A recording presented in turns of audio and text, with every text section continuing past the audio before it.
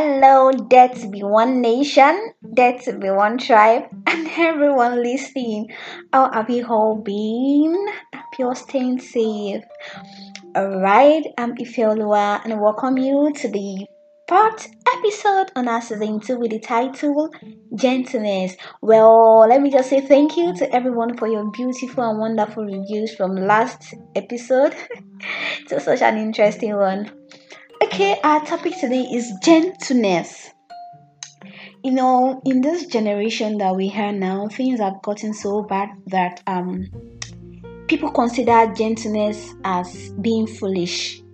In this generation of ours, nobody wants to be gentle again. Everyone wants to stand on their points. Everyone wants to prove a point. Everyone wants to prove that they are correct. Everyone wants to prove that, I am powerful. You can't do this to me. You can't do this to me. You can't say this to me.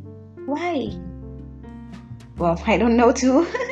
So in this time and season, we describe the gentle ones as being foolish. That is what we'll say to if you have friends who are gentle, or if you have a family member who is gentle.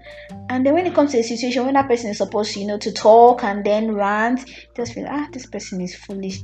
Baby and foolish gone. How can you take that? It couldn't have been me. If it was me, Mama Faraya, I would not take it. Or I can't take nonsense. Wait first now, let it be you first of all.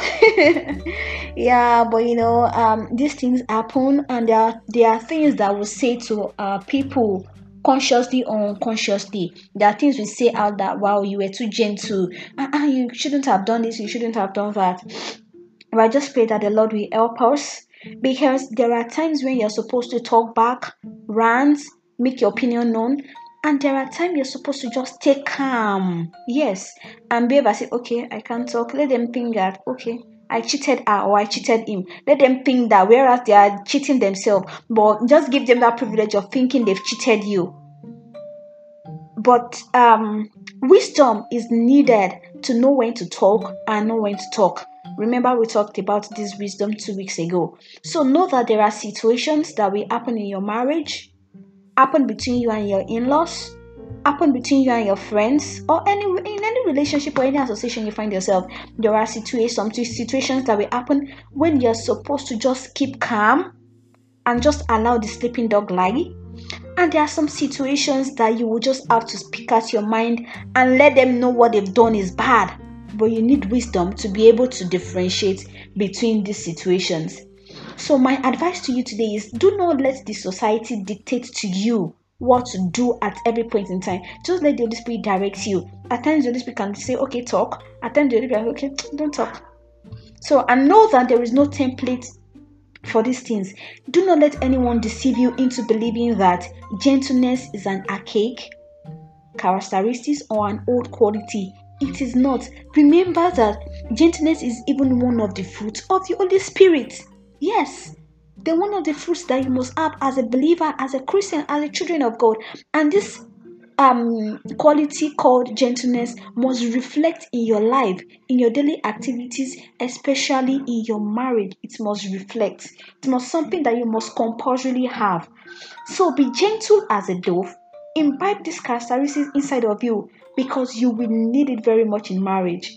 You wouldn't have to react to everything your spouse does wrong. You will learn how to overlook things, either consciously or unconsciously. So say to someone today, be gentle, and you yourself should be gentle. I, Ifeoluwa, will be gentle. Alright, everyone, for your reviews, for your questions, reach out to us on dareToBe12020@gmail.com. It gladdens my heart whenever I come to you like this and speak out what the Spirit has placed in my mind.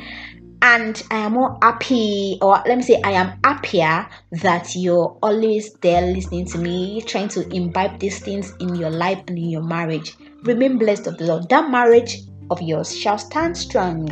Amen. Take care of yourself. I'll talk to you again. I love you. Bye.